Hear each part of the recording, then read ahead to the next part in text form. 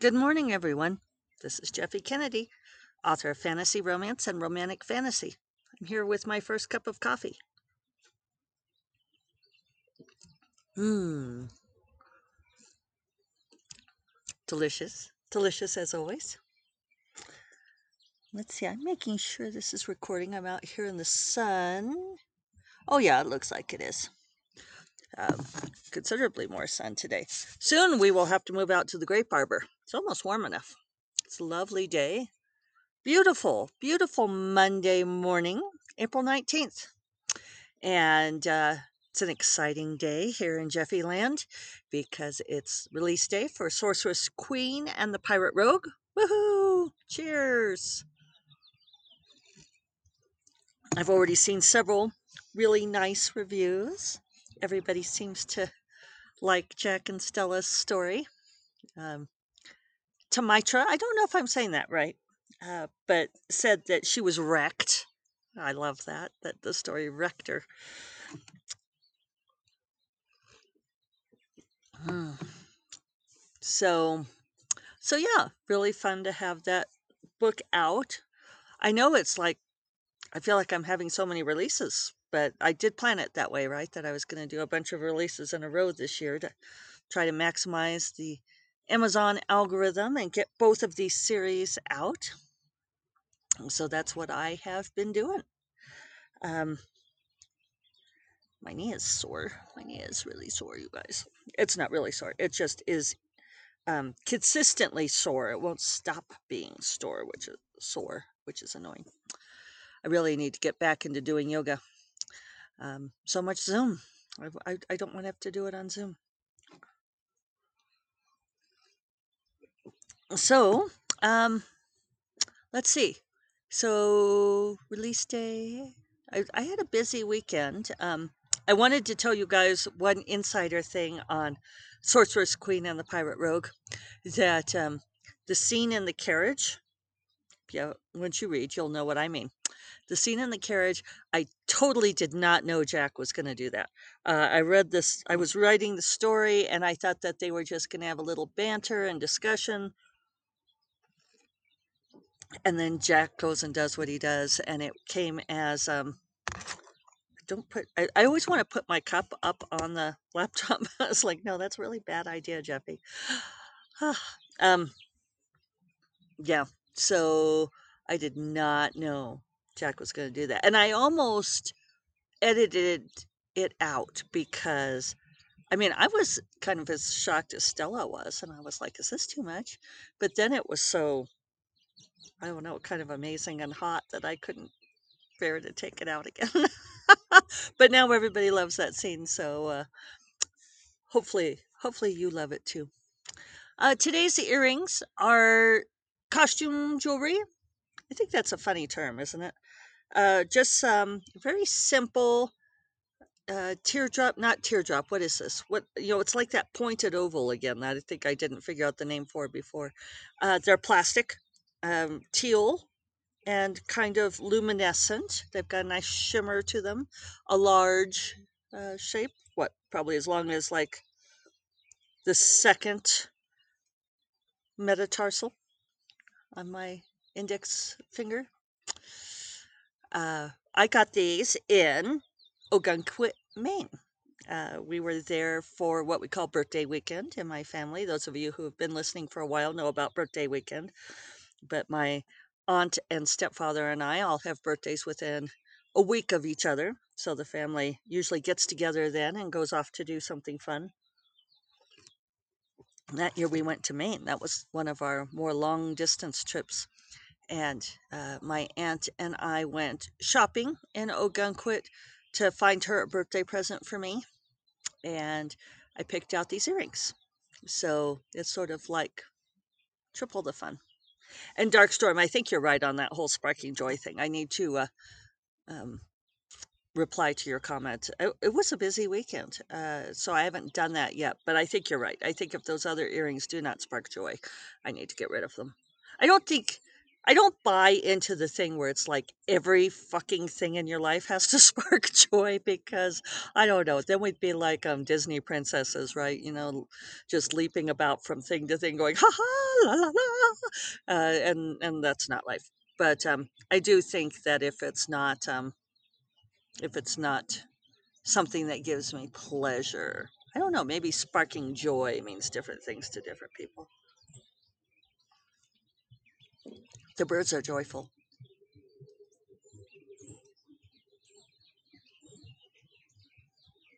singing away, aren't they? They're all happy. So let's see. Yeah, Friday ended up being a super busy day. What with SFWA board meeting, which went fairly fast. I did get my 3,000 words on Bright Familiar, so I was happy about that. Uh, Finished reading Kushiel's Mercy. I'm not sure I ever finished reading that book before. I think because I didn't remember anything after a certain point, so I think I must have bailed on it before. But I really loved it. You know, Imriel is such a great hero. He never comes up as a book boyfriend, but I would totally have Imriel for my book boyfriend. Uh, yeah, I would do Imriel in a heartbeat. He's yeah, just a great character. It was a wonderful book. Um, Still, horses in peril, evergreen. Unfortunately, uh, the battle scenes. Jacqueline Carey just has no compunction about describing the horses getting killed, which I know is realistic, but and yet. Uh, so yeah, that was a very rewarding reread. I loved reading it very much. And I realized that I had read Naama's Kiss, which comes next, but I mean, she's the great granddaughter or great great granddaughter of one of the characters, and I don't know. I want to read more about Imriel and Sidoni. I wouldn't have even minded following Elias's life path into what she does in Alba, but yeah, I remember not being thrilled with Not My Kiss. But then, of course, I didn't finish reading this book clearly. Either that or I read it in such a fugue state, which is entirely possible because I know where I was in my life then. And it could have been that I don't know. I think I would have remembered some things and I just really didn't. But there was this whole premise to it that I didn't like and I found it uncomfortable this time. And I don't wanna spoiler it, I'm trying to think of like, sometimes there are things that happen to the characters that are just so terrible that it's like, "Oh, I don't want this to have happened to them." So that's kind of where I was at with it. But yeah, very rewarding reread. I've started rereading Dark Wizard now. Uh, and then Friday afternoon, the gal came and cleaned my house, you guys, and it was everything I could hope it would be. She was here for 4 hours and spent most of it on the kitchen and explained to me that it was just going to take her a while to work her way through the accumulated grime, and I am perfectly zen with that. I was like, "I understand. Do what you have to do." Uh, and the kitchen's amazing. It's like gleams. It's so beautiful. And she did do parts of the rest of the house too. So yeah, it's just great. And then I went down and had high tea at St. James Tea Room, which if you're ever in Albuquerque is a really great venue to go to. Whew, getting a little hot here. I didn't need my sleeves. So St. James is cool because you get like a little private room for as many people as are in your party. And I met up with my friend Kathy, who writes as Katie Lane. She writes cowboy romances. And we sat there for 2 hours and ate, like the 3-tiered tea. And, with the savories and the scones and the desserts. And the theme was Charlie and the Chocolate Factory. and it was wonderful. It was excellent. We had just the best time, and we hadn't seen each other since before the pandemic, and so it was just a really good conversation, really fun. And she listens to the podcast sometimes, and she said that it's very soothing. She was imitating me, and it was funny. She was like imitating me, going, "The coffee is so delicious," which I don't think I sound like that, but she's a funny girl. Love you, Kathy. So let's see what else. Oh, and then I got back in time to do a panel for the Flights of Foundry conference, the fairy tale panel, which was interesting and fun. And then on Saturday morning, I had to update my presentation for the workshop. I actually gave this workshop twice on Saturday. I think I mentioned that. It was just a weird coincidence of this workshop that I hadn't given in several years, and I ended up giving it twice on Saturday, pretty much back to back too. So I had to update the PowerPoint and refamiliarize myself, um, identifying and breaking bad writing habits. And it was kind of funny because the conference organizers were, for the shorthand, referring to it as Breaking Bad. I never realized before that it was Breaking Bad, which is like entirely the wrong image, but there we go. So, I did that. I did a reading. It was fun doing the reading for people. And I did, let's see, those 2 workshops. And then I was tired. I had a tired. That was enough for the day. And then yesterday, I ended up doing some things. I did some organizing. It was really nice not to have to clean the house. And so I was able to focus on a few other projects instead. That really liberated me to um, I did clean out under the sink where all the cleaning supplies are because, I was just really not prepared to have somebody come clean my house, apparently, uh, because she kept asking me for things that I didn't know where they were. I was like pointed her to the cleaning supplies that are like we're all jumbled and piled in under the sink. I'm like, it's not organized. She says, that's okay. And I was like, oh, and then there's like just a little bit of 409. And she says, do you have more of this? And I'm like, no, but I found something else. And then she said, do you have a vacuum cleaner? And I said, yes. So I found the vacuum cleaner, but then I couldn't find all the parts because you guys, I never use the vacuum cleaner anymore. Since we got the Roomba, I just use the Roomba. And I showed her the Roomba, and she was looking at it funny, and I'm like, do you know what one of these is? And I was demonstrating it for her, and she's like, oh, I've seen it on TV.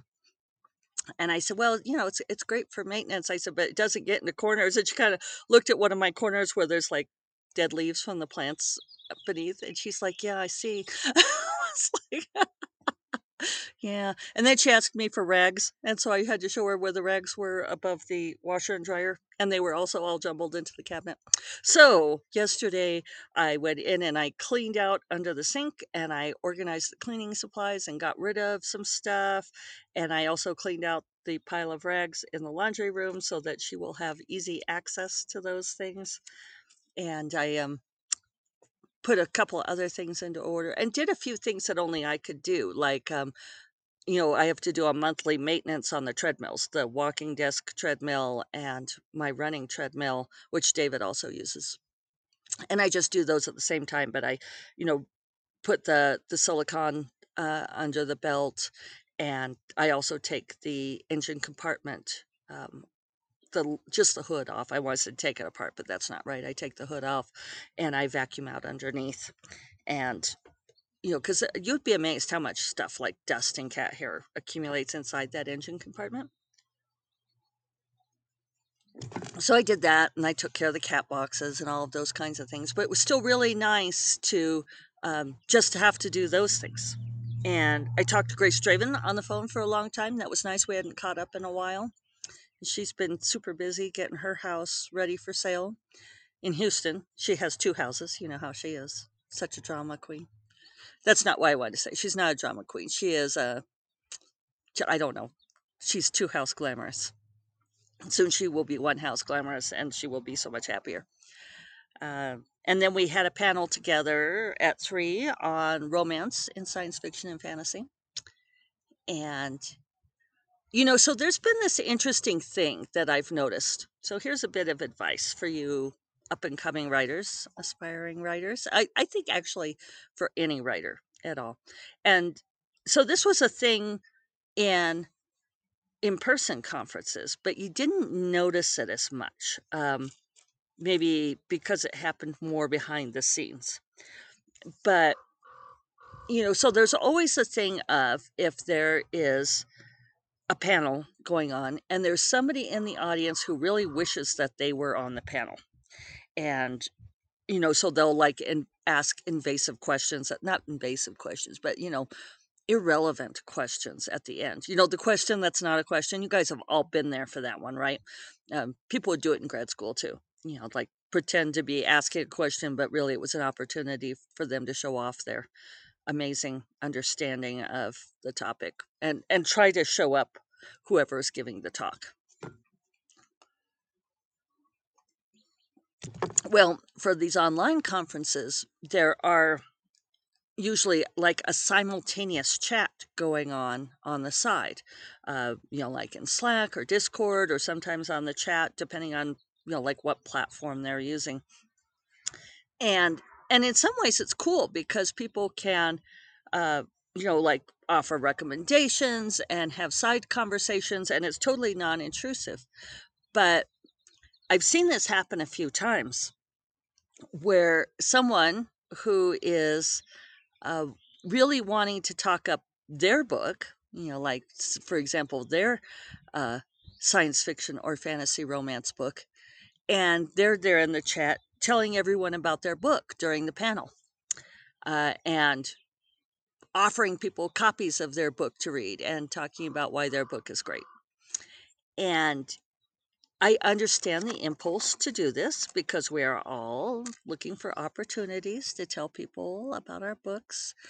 But this is the equivalent of going to an in-person panel and standing up in the back of the room, holding up your book cover and saying, "Buy my book," while the panelists are talking. So again, it's a little less intrusive than that. And yet, this is why I come back around to, I get asked a lot, like, what's the best way to, I don't know, make friends in the community, to find authors who will blurb your books or talk up your books. And, there's always going to be the one who is mean to you, as you guys have learned. Oh, this earring has gotten a little stuck. I'm going to have to unstick it. That's the only thing about these earrings is they kind of twist up. Some do that. Um, and one thing to keep in mind is that everybody wants to sell their books. And it doesn't matter how successful an author seems to be or may be, they still really care about selling their own books too. And when you go and you do a panel like that, essentially for free, right? You're there, you're doing it partly for promo. It's so that people will become aware of you as an author and hopefully will buy your books. So if somebody else who's not on the panel is there trying to talk up their own book, imagine how that affects the authors who are being competed with. It does not make us feel friendly towards you. And so somebody was doing this, and I remember the name, and it's like, really, this is how you're going to do things. And it's like, maybe this person doesn't care, which is fine, but there comes a point at which there's reciprocity involved, and nobody's going to really be counting the beans and saying, well, you did 1 2 3 for me, so therefore I will do 1 2 3 for you. But at the same time, there is something for, well, wait, you're asking me to do something for you and you've never done a thing for me, and worse, you actually competed with me at a time when it was supposed to be the spotlight on me, and you tried to like yank the spotlight over to you. It just doesn't win you friends. So that's my little rant for the day. Did I mention it's release day for Sorceress Queen and the Pirate Rogue? I bet I did. I'm very happy about that. So I hope you all have something to be happy about today. And uh, let me know if you're reading the book. Let me know your thoughts. I'm excited to hear what you guys think. I will remind you all that First Cup of Coffee is part of the Frolic Media Podcast Network. You will find more podcasts you love at frolic.media/podcasts. And I will talk to you all tomorrow. Take care. Bye bye.